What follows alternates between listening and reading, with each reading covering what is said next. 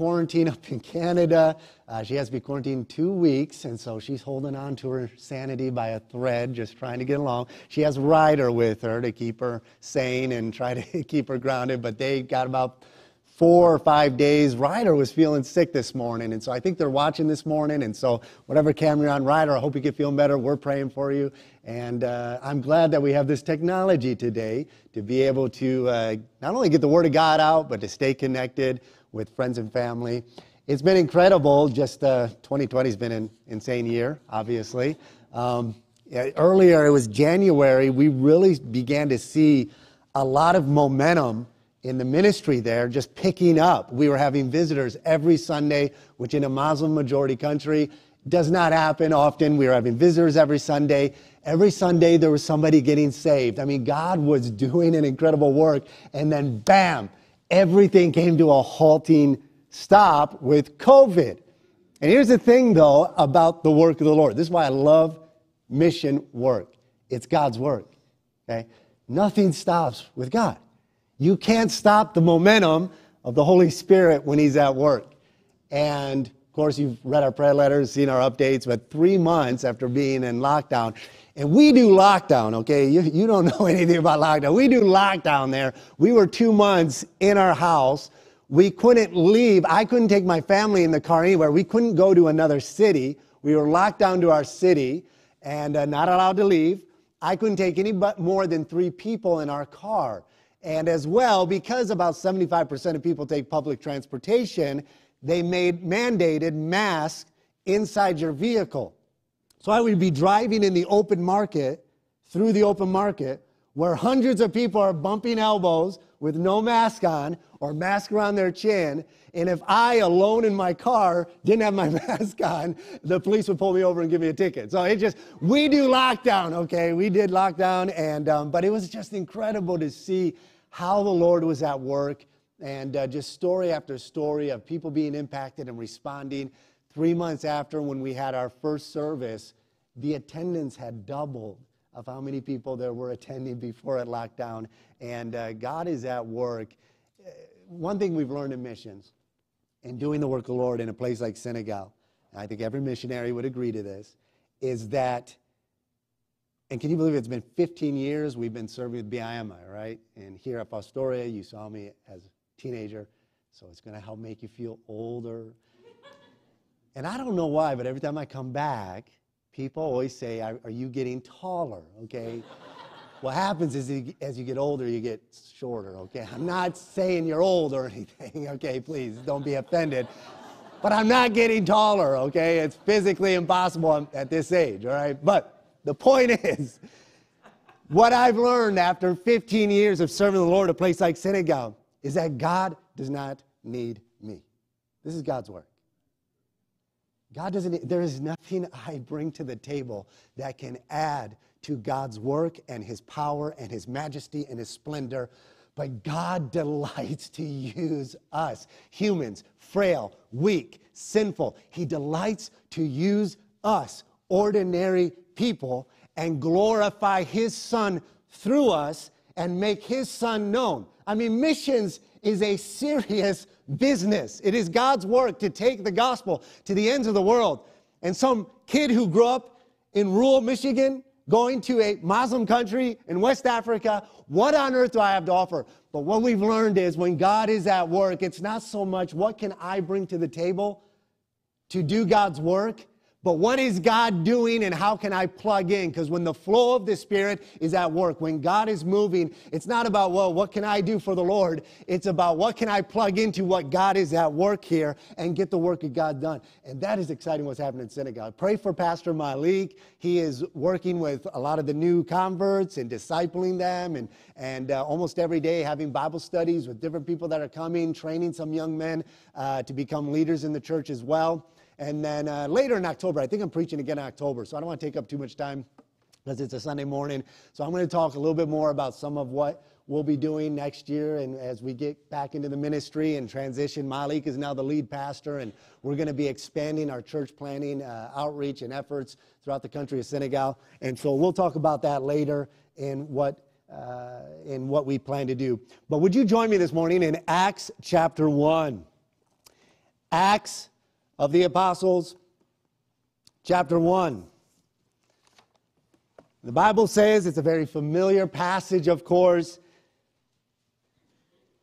Luke, the author by inspiration, records for us in verse 1 of Acts, chapter 1, "The former treatise have I made, O Theophilus, of all that Jesus began both to do and to teach, until the day in which he was taken up.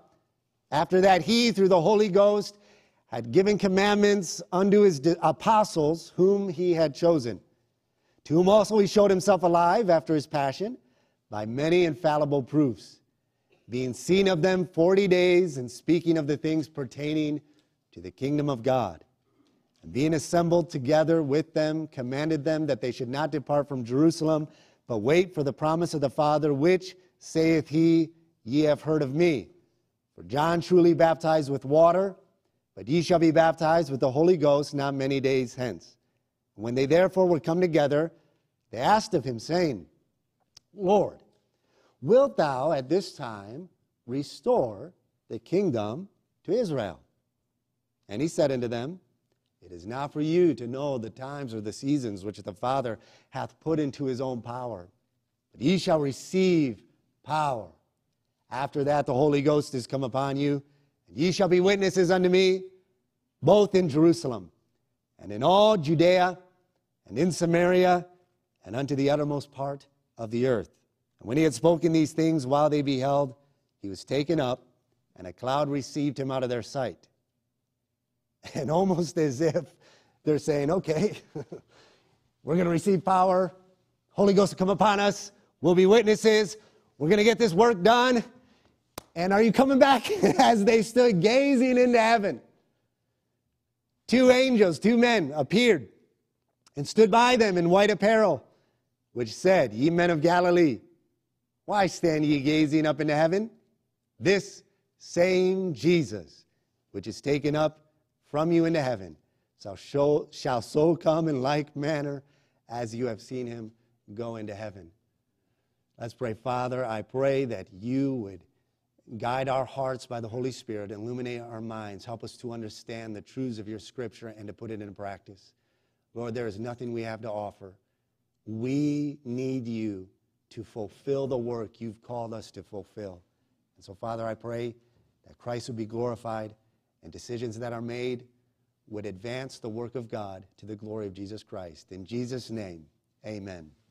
So obviously, as you look at the news and you turn on the television and you see the current events and peace treaties in the Middle East and chaos and wars and floods, as you see things happening, of course, if you've studied anything, there's a lot of talk about end times. And as you read end times passages, Jesus emphasized, I was just listening to a message this morning from back in 2005, a preacher talking about the birth pains of the return of Christ, how that there will be an intensification of all these things. And everything we see on the news, all that's taking place, none of it is new, okay? All of it has happened before. And that's the thing about prophecy, is that usually when there's a prophecy in the scriptures, there's going to be an immediate fulfillment and then a final fulfillment in the culmination of the Lord's return. But all throughout history, there's been wars, there's been chaos, there's been nation rising up against nation, there's been earthquakes in diverse places. And yet what Jesus told us is that those times, those end times before the Lord returns, there will be an intensification of these sorrows. That's literally birth pains. And I know if you've listened to any preaching in the past decades, it almost seems as if every decade we look at what's happening and Christians wonder, can it get any worse than it is today? And somehow the world figures out a way every year to make things worse, okay? Things are not going to get better. Things will get worse before they get better. Jesus told us that. And in fact, the theme of the New Testament as you study the epistles is that we are called to suffering. We have been appointed to tribulation and difficulties in this life. In fact, it is through suffering and the fellowship of the suffering of the cross that God prepares us for his return and for his kingdom. And so these things all taking place in the world today is all part of God's plan, but there's an intensification. And so many Christians are allowing their emotions to be driven by what's taking place in the world events. We are not to be an anxious people. We are not to be a people who are full of worry. God has not given us a spirit of fear, but of power and of love and a sound mind. There is comfort in knowing that Jesus is returning. The reason it's a blessed hope is because in the midst of persecution and in the midst of trial and difficulties that we endure, Jesus is returning. And Jesus will recompense vengeance upon those who have mistreated the church and God's people. And God says himself, when I come, my reward is with me. And so the Lord is returning. That is a blessed hope. And of course, I know in these days, many are concerned with God's timetable. What's next on God's timetable? What's next on God's calendar? What's next on the eschatological, the end times? What's going on? These disciples had the same question for Jesus. But you see, when you study the Scriptures, and especially concerning the church, the Scripture is more concerned with what God's plan is in the here and now, right now. In other words, how am I to conduct myself as a follower of Jesus Christ and a member of His church? How am I to conduct myself in the here and now? And the believer in the last days, and I believe we're closer than we've ever been. And that's not just hyperbole. I mean, we're obviously, there's a verse, I love it in the Scriptures. Paul says we're now nearer than we've ever been. Not only is that obviously literal because we're advancing in time, but as we see the day approaching, we see this intensification of all that Christ spoke of taking place in this world. But the believer is not to be full of anxiety. We know that the Lord is returning, so how do we conduct ourselves? What do we do to prepare? Well, the Bible's pretty clear. There's 3 areas in our lives. We are to be cultivating a walk with the Lord, but grow in the grace and knowledge of our Lord Jesus Christ. Cultivating a walk with the Lord in truth and in grace. We are to be engaging the uttermost. We are to be taking the gospel to every creature, fulfilling mission. And believers in the end times, as we see the day approaching, we are to be expecting the return of the Lord. Now, I don't mind the phrase, the imminent return of the Lord. We know the Lord's going to return. I prefer the phrase, expectant return of the Lord. We're to be expecting it. And when you're expecting the return, it means there's a way you're supposed to be living.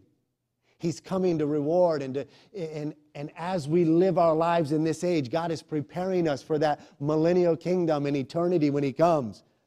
Peter wrote to us in 2 Peter, if you want to turn there, his second epistle, chapter 3, verses 1 and 2. Peter writes to us and he said, "This second epistle, beloved, I now write unto you, both in which I stir up your pure minds by way of remembrance, that ye may be mindful of the words which were spoken before by the holy prophets, and of us the apostles, and of the Lord and Savior." So Paul in this verse says, I'm writing the purpose of this epistle. And really, this could be the purpose statement of the entire New Testament. These are written to stir up your pure minds by way of remembrance, that ye might be mindful of the words of the Lord Jesus Christ, spoken through the prophets and the apostles. In other words, you are to be constantly living in remembrance of the words of Jesus Christ given in the Old and New Testament. Peter said, I'm writing to stir up your pure minds. We are to be mindful Christians in these days, meaning thinking Christians. We are to be Christians that are constantly engaged in the Word of God, thinking of Scriptures, meditating on Scriptures. That word mind in the Greek has the idea of pure reasoning that is uninfluenced by emotions or the senses, which so often can be subjective. So we are to be engaged in the Scriptures, stirring up our pure minds. In other words, we are to be thinking Christians. We are to be mindful Christians. Peter talks about meditating on the Word of God, mindfulness. You know what's incredible? If you see online, if you go online and you see it's kind of popular in society today talking about mindfulness. Have you heard that phrase? It's become popular in the past 5 or 6 years. Middle Eastern meditation and mindfulness. And something happens in a society when you take away the Word of God and you stop emphasizing the Word of God and the stability that the Word of God brings. You see, the Bible says that if you lack wisdom, ask in faith. God promises to give wisdom to all who ask, and he will not upbraid, but let him ask in faith. If you don't ask in faith, you're like a wave of the sea that wavers. In other words, one who seeks the will of God by faith, engaging the Word of God with your mind. Not being led by emotions or your subjective senses, but letting the Word of God filter every event in your life. Letting the Word of God be the filter for all that you believe and every decision you make. Fulfilling the will of God as you engage the Word of God, being filled with the Holy Spirit. That brings about not only in a individual Christian, but in a society as general where there are people engaging in the values that the Word of God brings. There's stability, emotional stability. And there is a mental stability and health that will come along beside the spiritual aspect that comes along with engaging and obeying the Word of God. But as a culture and a society removes scriptures and removes God from the daily life, then we are left with an empty void. And we're left with higher suicide rates than we've ever seen. And people are trying to fill that with whatever they can find. Mindfulness and Eastern mysticism and this and that. Peter said, I am writing unto you to remind you to stir up your pure minds by way of remembrance, that ye may be mindful of the words which I have spoken unto you, that you engage the Word of God. Look, our emotions oftentimes can be subjective. Our senses even can be subjective. And oftentimes when we are led by our emotions and we are led by our senses, we can oftentimes create bias. And when bias and opinion is what is guiding our understanding of scriptures, we come to the wrong conclusions. It's called exegesis for those who are into theology and all of that, who got real smart and went to Bible college and things like that. It's when you are reading into the scripture and the context, your own opinion. We are to be believers who are formed by the Word of God, that are being guided by the Word of God and the Holy Spirit. Peter is encouraging believers to meditate on Scripture, to lay aside any emotionally driven argument to understanding the interpretation of Scripture, and to rely wholly on the Holy Spirit of God for the application of Scripture. To make relevant application of the Word of God in these last days, we must engage the Word of God through our minds and by faith and by the illumination and guidance of the Holy Spirit. Look, the Bible is the solution to the need of mankind. There's a lot of churches today and a lot of individual Christians and leaders trying to make the Word of God relevant and palatable to the culture and society in which we live. Look, the Bible is relevant to the true need. The Bible is the solution to the true need of man, whether it's relevant with the culture or not. We are not to stray from the clear teaching of the Word of God because it's not sensible to a modern day culture. We must remain standing firm on the Word of God, the only hope of mankind, the gospel of Jesus Christ. And Peter said, it is my job to my dying last breath to stir up your pure minds by way of remembrance. Get back into the Word of God. Meditate on the Word of God. Follow the Word of God. And by the power of the Holy Spirit of God, we can fulfill the will of God in this present evil age. The Bible is very clear. We are to be a people that are engaged in the Word of God, but you cannot stir up your pure mind until you have first filled your mind and purified your mind by the Word of God. Receive with meekness the engrafted Word, which is able to save your soul. Jesus said, if you abide in my Word, if I abide in you and ye abide in my Word, you shall be my disciples indeed. The Bible is not written, and understand this, the Bible was not given to us simply to fill our heads with doctrine, okay? Doctrine's essential. Doctrine is the glue that holds the unity of the church together. Doctrine and understanding right doctrine and right scripture is important, but doctrine is not an ends in and of itself. The Word of God was given to us to introduce Jesus Christ. Doctrine's essential, yes. Because without the right doctrine, we don't understand and know who the real Jesus is. There's a lot of Jesuses out there, okay? There's a lot of different opinions and interpretations about who Jesus is. And it's just incredible. Having worked among Muslims, they're waiting for Jesus to come again, all right? And things are being set up for the Muslim world to receive what the Bible calls Antichrist. We are given the Word of God that we might know Jesus. See, the Bible is a unified book with one message: the gospel of Jesus Christ. Jesus is Lord and Savior.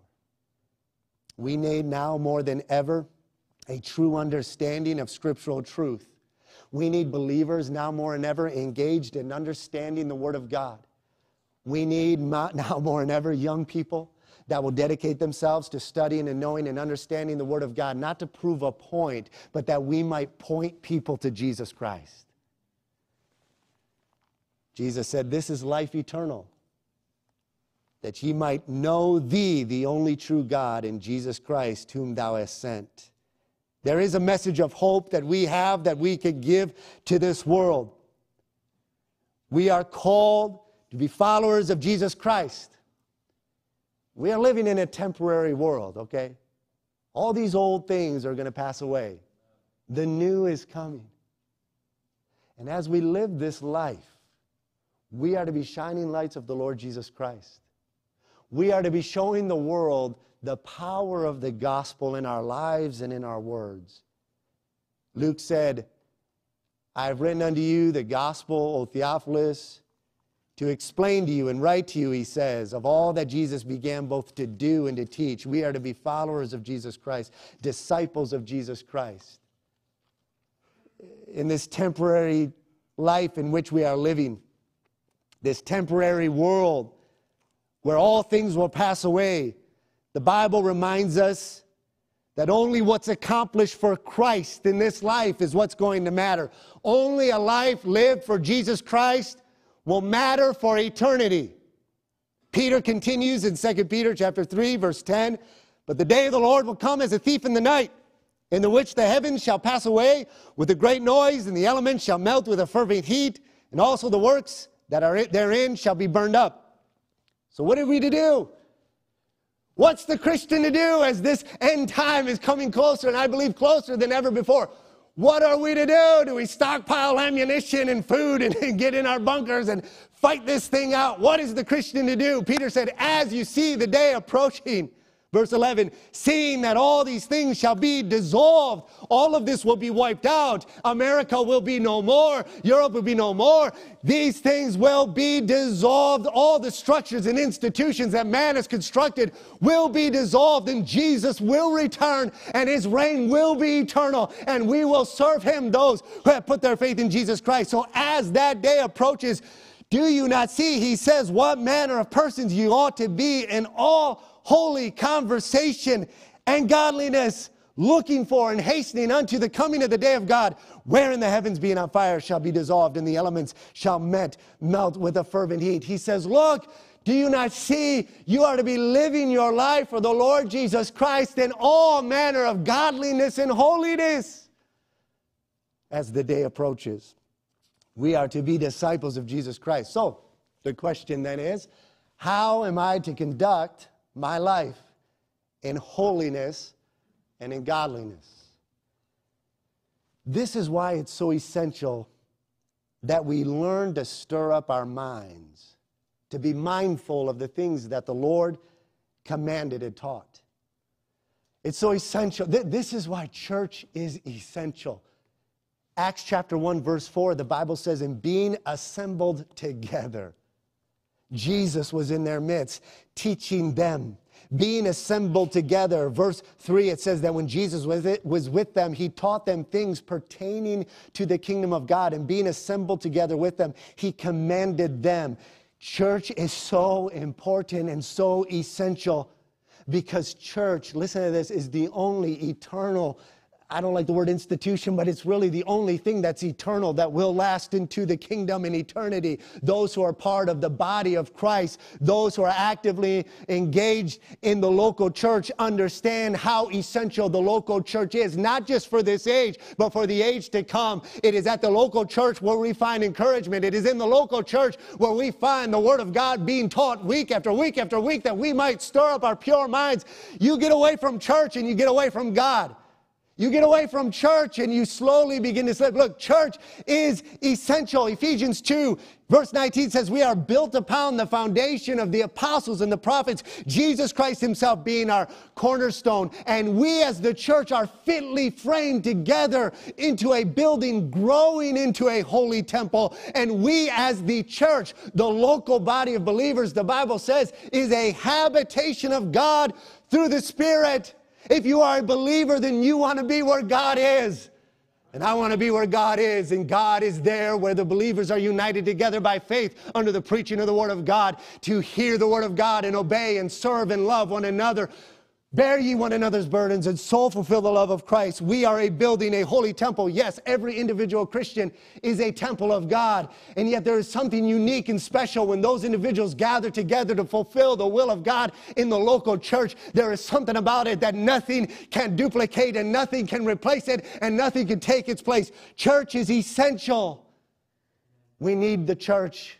We need the assembling of ourselves together. As we see the day approaching, we must be more and more encouraged, our minds more and more stirred up, more and more anchored into the Word of God. As the world is being thrown into chaos and lawlessness, there is a law by which we are to live and to remind one another in which we are to live. That is the law of Christ. And that law of Christ teaches us we are to love God and to love one another and serve one another. So there are three fundamental elements to kingdom living. See, when Jesus gathered with his disciples, he taught them things pertaining to the kingdom. We have been given the Holy Spirit of God, the seal of our citizenship for this kingdom that one day will come.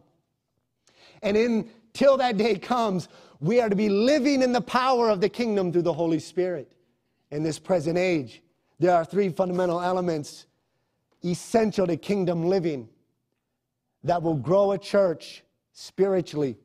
And I'll tell you, the spiritual health of a church is far more important than the numerical growth of a church. Okay, we had a lot of people coming after the lockdown and everything, but there were several of them that were a little more interested, some who had come from more of a charismatic background that were more interested in our music and dancing, which we don't do, okay? They were more interested in that, and there's another church in town that emphasizes that a little more. What I love about the Baptist church, though, in Africa, the Baptists have a reputation. It is a good one. People tell me this all the time. What they know about the Baptist church is if you go to the Baptist church, you'll hear the Word of God being preached. And that is a testimony we are maintaining. And Malik, I love Malik's leadership. He'll tell people, look, we are not going to spend 45 minutes getting out of breath and dancing around and singing. We're going to spend 10 minutes singing, and then we're going to listen and preach to the Word of God, okay? That is what builds the church, the Word of God. Jesus said, upon this rock, I will build my church. We are built upon the Lord Jesus Christ. And what is the testimony of the Lord Jesus Christ that He has left for us? It is the Word of God. He has given us His Holy Spirit. Why? To guide us into the Word of God, to guide us into all truth. And so the Word of God is to be a fundamental element of the church. But what does it mean? What are these essential elements to kingdom living? Number one, following Christ.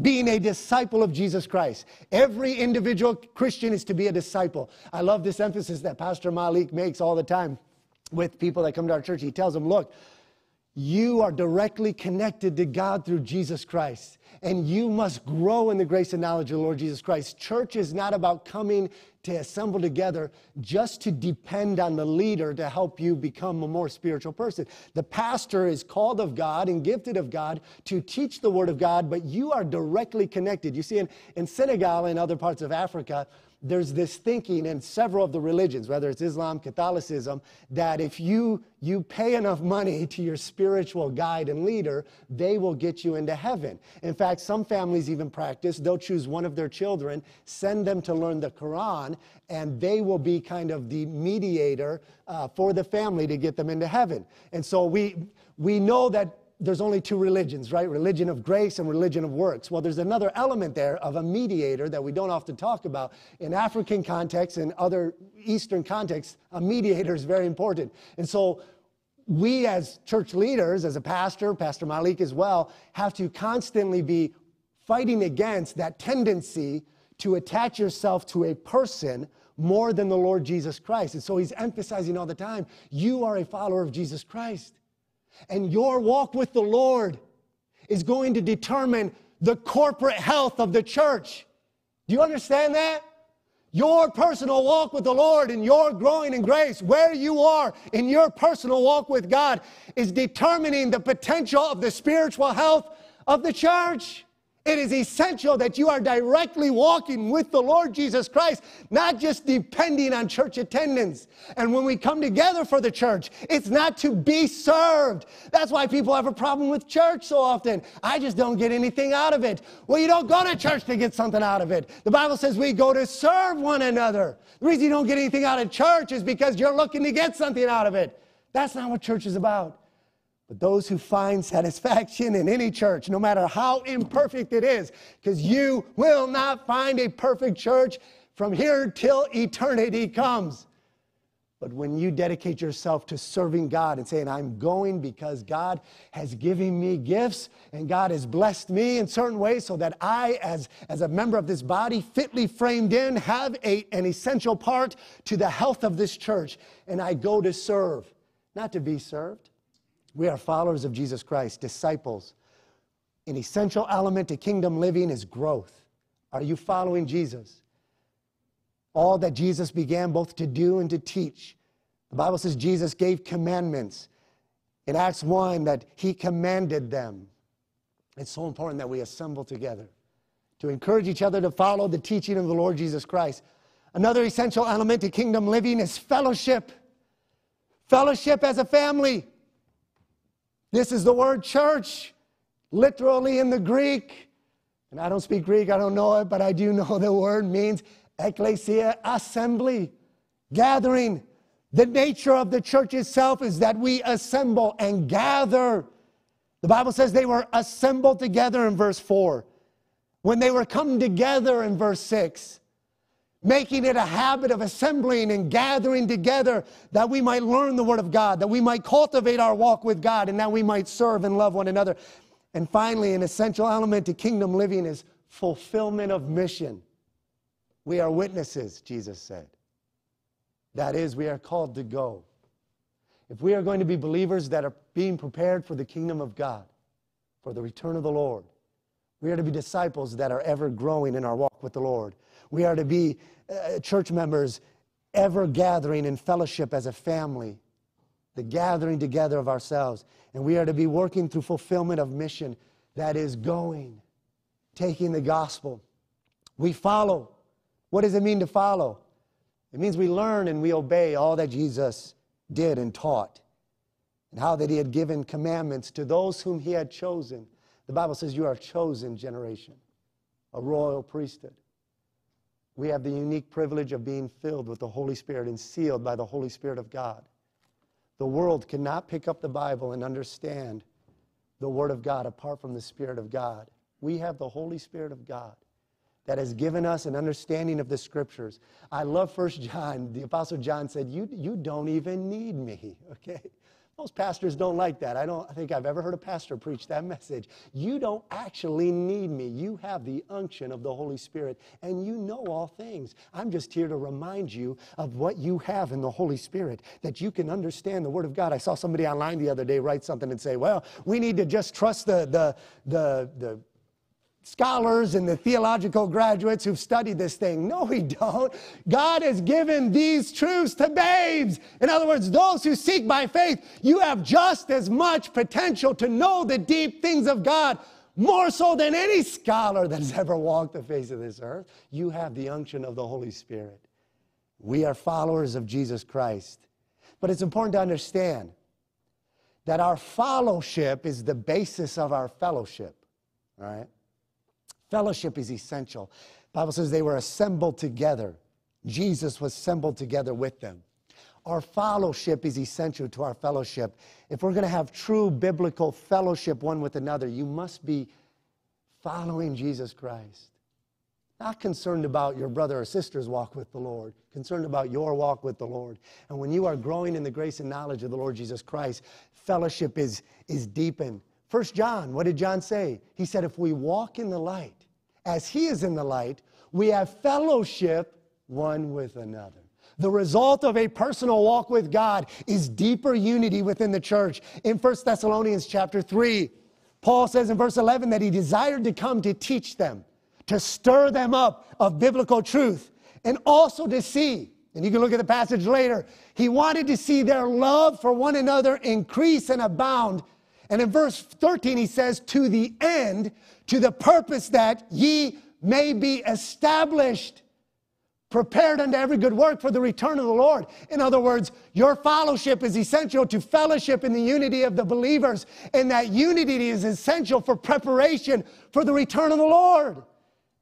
You may be established. In other words, Paul in chapter 4 in Thessalonians begins talking about sanctification. But before he gets there, he says, if you're not walking in love one with another, you have no hope of any personal sanctification and growing. John said, if you hate your brother who you've seen, how can you say you love God who you have not seen?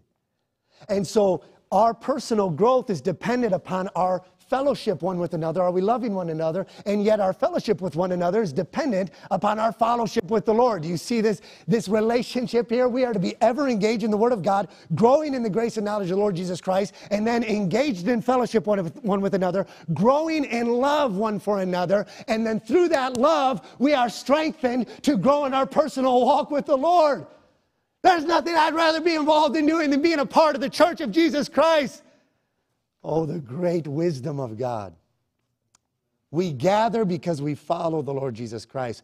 We are united in our allegiance to Christ, to His Word, and to His work.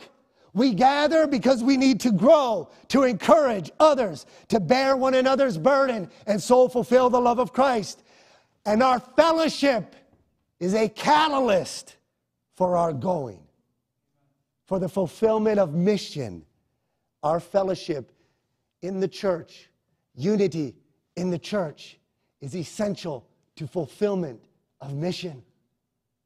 God has commissioned us with a great task. Ye are witnesses, Jesus said. In Philippians 1, verse 5, Paul says that my joy is the fellowship that he enjoyed in the gospel from the first day until now with the Philippian church, seeing the church grow from its infancy stage to maturity, and that joy of seeing the gospel at work. There's nothing like it. There's no greater joy than back 5, 6, 7 years ago when we started holding services, just the family and I, just sitting down, read a passage. That was it. From going from that to now seeing a vibrant, thriving church, that's the gospel at work. It has nothing to do with any human element, anything we've done. That is the gospel at work, and there's no greater joy than seeing God do His work in bringing people into the kingdom and people turning from idols to serve the true and the living God. Paul said there's joy in the fellowship of the gospel. In this verse 27, he says that fellowship in the gospel will produce a heart for missions. He said, stand fast in one spirit, in one mind, striving together for the faith of the gospel. Fellowship in the body, unity of the church is essential to fulfillment of mission. Paul reminds us in Philippians chapter 1, verse 29, that we are called to suffer for His name's sake. We are called to what the Bible calls the fellowship of His suffering.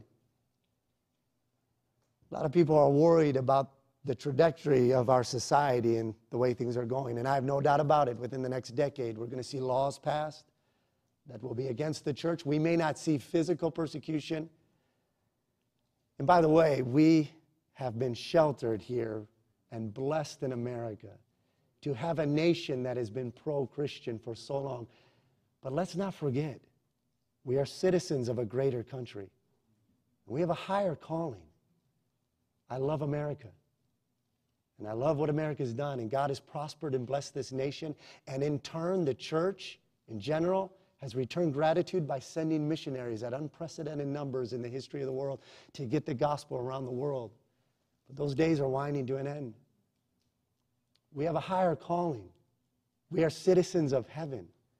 Whatever happens to the United States of America, I read a tweet the other day of an independent Baptist pastor. He said, and look, stand for truth, okay? Stand for truth. And if that means we still have the liberty through the Constitution to fight for truth and freedom, then do it. But it's inevitable what's coming, okay? God's will is going to be accomplished. One way or another, the will of God is going to be accomplished. I saw one preacher write the other day and said, the survival of Christianity is dependent upon this election. No, it is not. You know, in the world today, the majority of Christians, persecution, tribulation, that is the norm. They just beheaded 5 men in a country not far from us simply because they were sharing the gospel of Jesus Christ in their village. Right? That is the norm.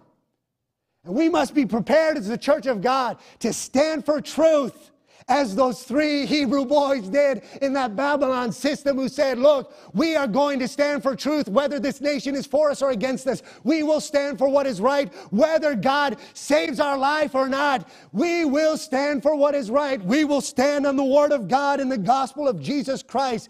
Jesus said, no matter what comes our way, he will be with us. We have a higher calling. We shall be witnesses, Jesus said.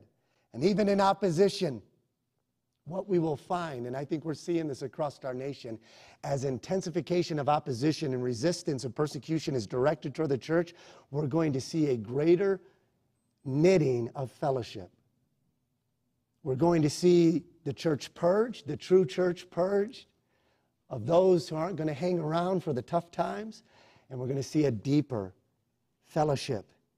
And this deepening of fellowship will allow the gospel before the Lord returns to even go out in greater aspects and in greater ways.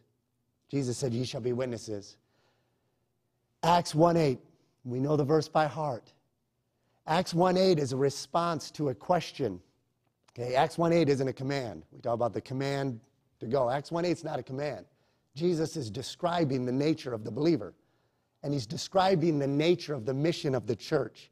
It's a response to a question concerning the execution of missions. See, in verse 6, the disciples, when they were gathered together, asked him, saying, Lord, wilt thou at this time restore the kingdom to Israel? That's a great question. When you read the New Testament, you're going to read over and over and over again that we are to be waiting and looking unto the coming of the Lord, that we're to be expecting the return of the Lord, looking for the return of the Lord, preparing for the return of the Lord. This is a common theme of Scriptures. The disciples want to know not what is our job. Jesus already told them things pertaining the kingdom. You will go and be witnesses, preach the gospel to every creature. So they want to know, how's that mission that you've given us, what's that going to look like? How do we execute that mission? Will you restore the kingdom to Israel? Will you come and reign and rule through Israel? Is that how we fulfill mission? Jesus responds by saying no. World evangelism, look, is God's mission. They understood their mission to go and preach and make disciples of every nation. And they knew the prophecy of the Old Testament in Ezekiel, where it said that men will come and grab hold of the skirt tails of a Jew and say, take us with you, because we know God is in Jerusalem and we know God is there and truth is there. And look, in the millennial kingdom, that we'll be bringing people into Jesus, reigning and bringing people to Christ. Look, the gospel doesn't stop, okay? In Revelation, it talks about an angel flying around with the everlasting gospel. Even in the millennial kingdom, there will be nations and peoples who do not know God, and we will still be taking people to Christ. But in this church age, Jesus responds to this question, what will it look like? How do we execute this mission? And he responds by saying, it is not for you to know the times or the seasons which God hath put into his own power. In other words, it is not for you, the church, to usher in and inaugurate the kingdom of God. That's going to be through Israel, and God will reestablish Israel. And Jesus, the root of Jesse, will rule and reign as the king of Israel, the son of David. But he says this is God's purpose that he has placed in his own power. That word purpose has the idea of power. In verse number 7 has the idea of purpose. This is God's purposes. And so then he says in verse 8, but ye shall receive power. In other words, the church's mission is that you, through the Holy Ghost, as the temple of God, will take the gospel to the nation. In other words, there's a reorganization of operation.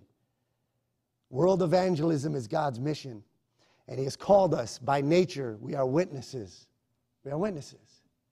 Jesus told a parable of casting seed. In one of those parables, the seed, he said, are the sons of the kingdom. In other words, God has planted you where you are to flourish and grow in Christ and to be in fellowship with the church. But all of that is to accomplish the mission of God, to grow where you are in your business, in your work, in your school, in your home, in your family. Everything you are, everything you have been led to, this very moment where you are right now is to fulfill the nature of what you are. Ye shall be witnesses unto me. You will go to the nations and penetrate the nations and take the gospel into the nations and make Jesus known. Sometimes I wonder, why hasn't Jesus come back again? Sometimes I wonder, why didn't Jesus just stick around?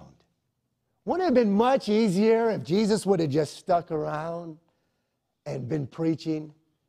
Now, there's a few issues with that. One, he could only be in one place at one time. Would he ever make it to Fostoria? I don't know. But another issue is this. When Jesus comes as king, he comes to avenge. He comes to judge. And his judgment is just. And had Jesus remained on earth, I tell you this today, there'd be no hope for us today. You see, there's something we need to understand about God's mission.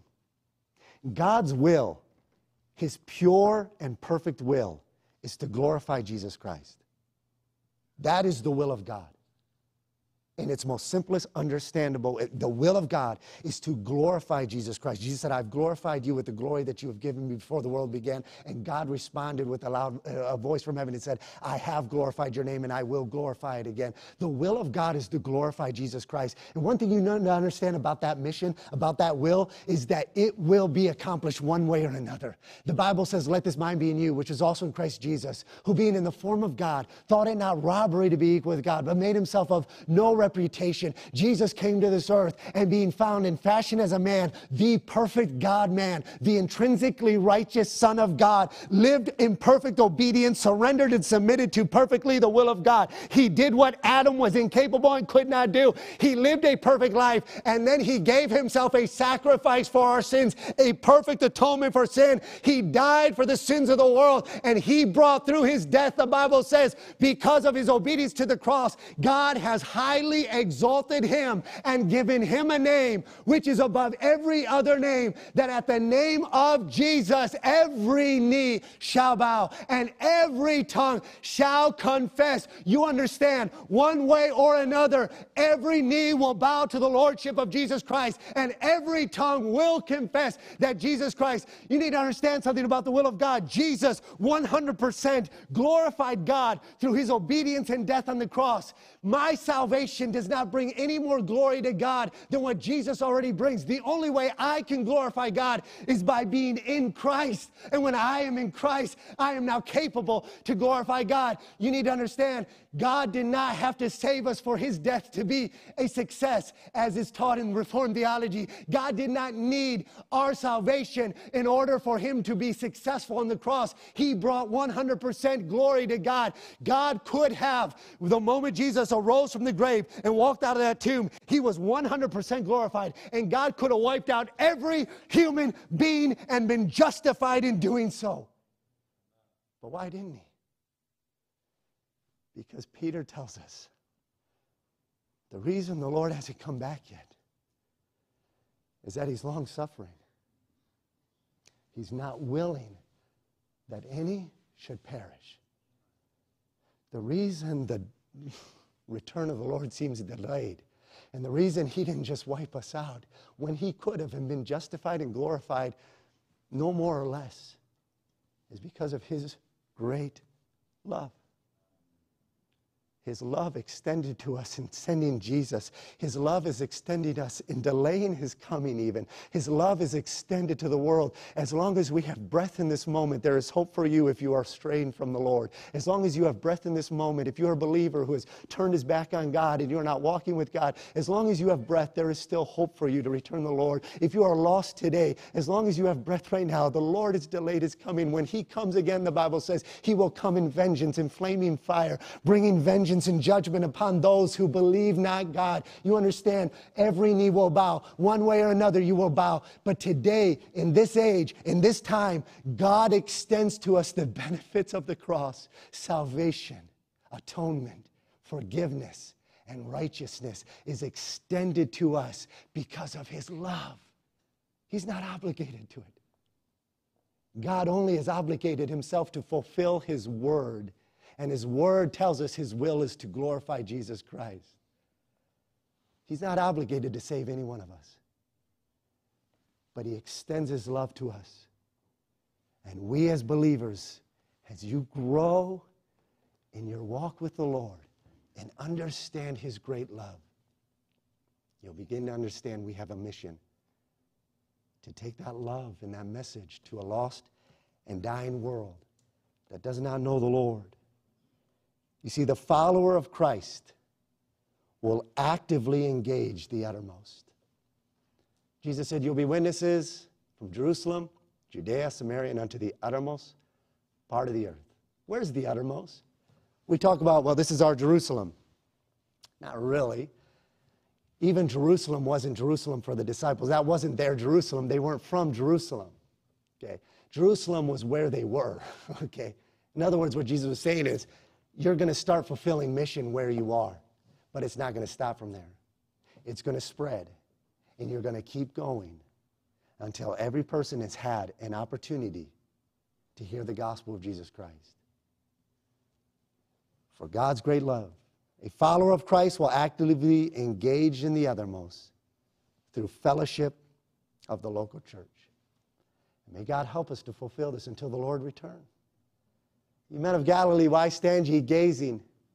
You know, the closer you walk with the Lord, the more you desire the return of the Lord. But the more you desire the return of the Lord, the more you realize when he comes, he does come to bring vengeance on this earth and judgment. And we must be involved more than ever in engaging those who do not know the Lord Jesus Christ with the message of the gospel of Jesus Christ. Faithful to the fellowship of the believers as followers of Jesus Christ. Would you bow your heads with me and close your eyes? You may stand with me, and as we bow our heads and close our eyes, the pianist will come. The invitation time is not just the time of decision, okay? The invitation time is also a time of worship. And during this time of worship, we ask ourselves, is he worthy? Is he worthy of my allegiance to him as a follower of Jesus Christ? Is he worthy of my fellowship? Is he worthy of the fellowship of the saints? Is he worthy of me being engaged in his church, being faithful to his church, serving one another? Is he worthy of me to fulfill the mission that he's commissioned me to fulfill? This is Christ's mission, to take the gospel to every creature. Is he worthy of your engagement in this work? And whether you stand there or come forward, whether you kneel or where you stand, we answer and say, yes, he is worthy of this commitment. May God renew this commitment. Take time and pray where you are. As the pianist begins to pray, pray. If you don't know the Lord, I invite you to come. Someone will take a Bible, help you know the Lord. Know that one day every knee will bow. But if you bow the knee when this life is over without receiving Jesus Christ, you will bow the knee to Jesus, but then it will be too late. If you pass through this life having never received the Lord by faith, you will confess that he is Lord, but it will be too late. And so the invitation is for you to come now and receive the love of God, the gospel of Jesus Christ. Church member, are you faithful to the assembling of the believers? Are you faithful to serving one another, bearing one another's burden? Are you a follower of Jesus, walking with the Lord? As long as we have breath, there is hope.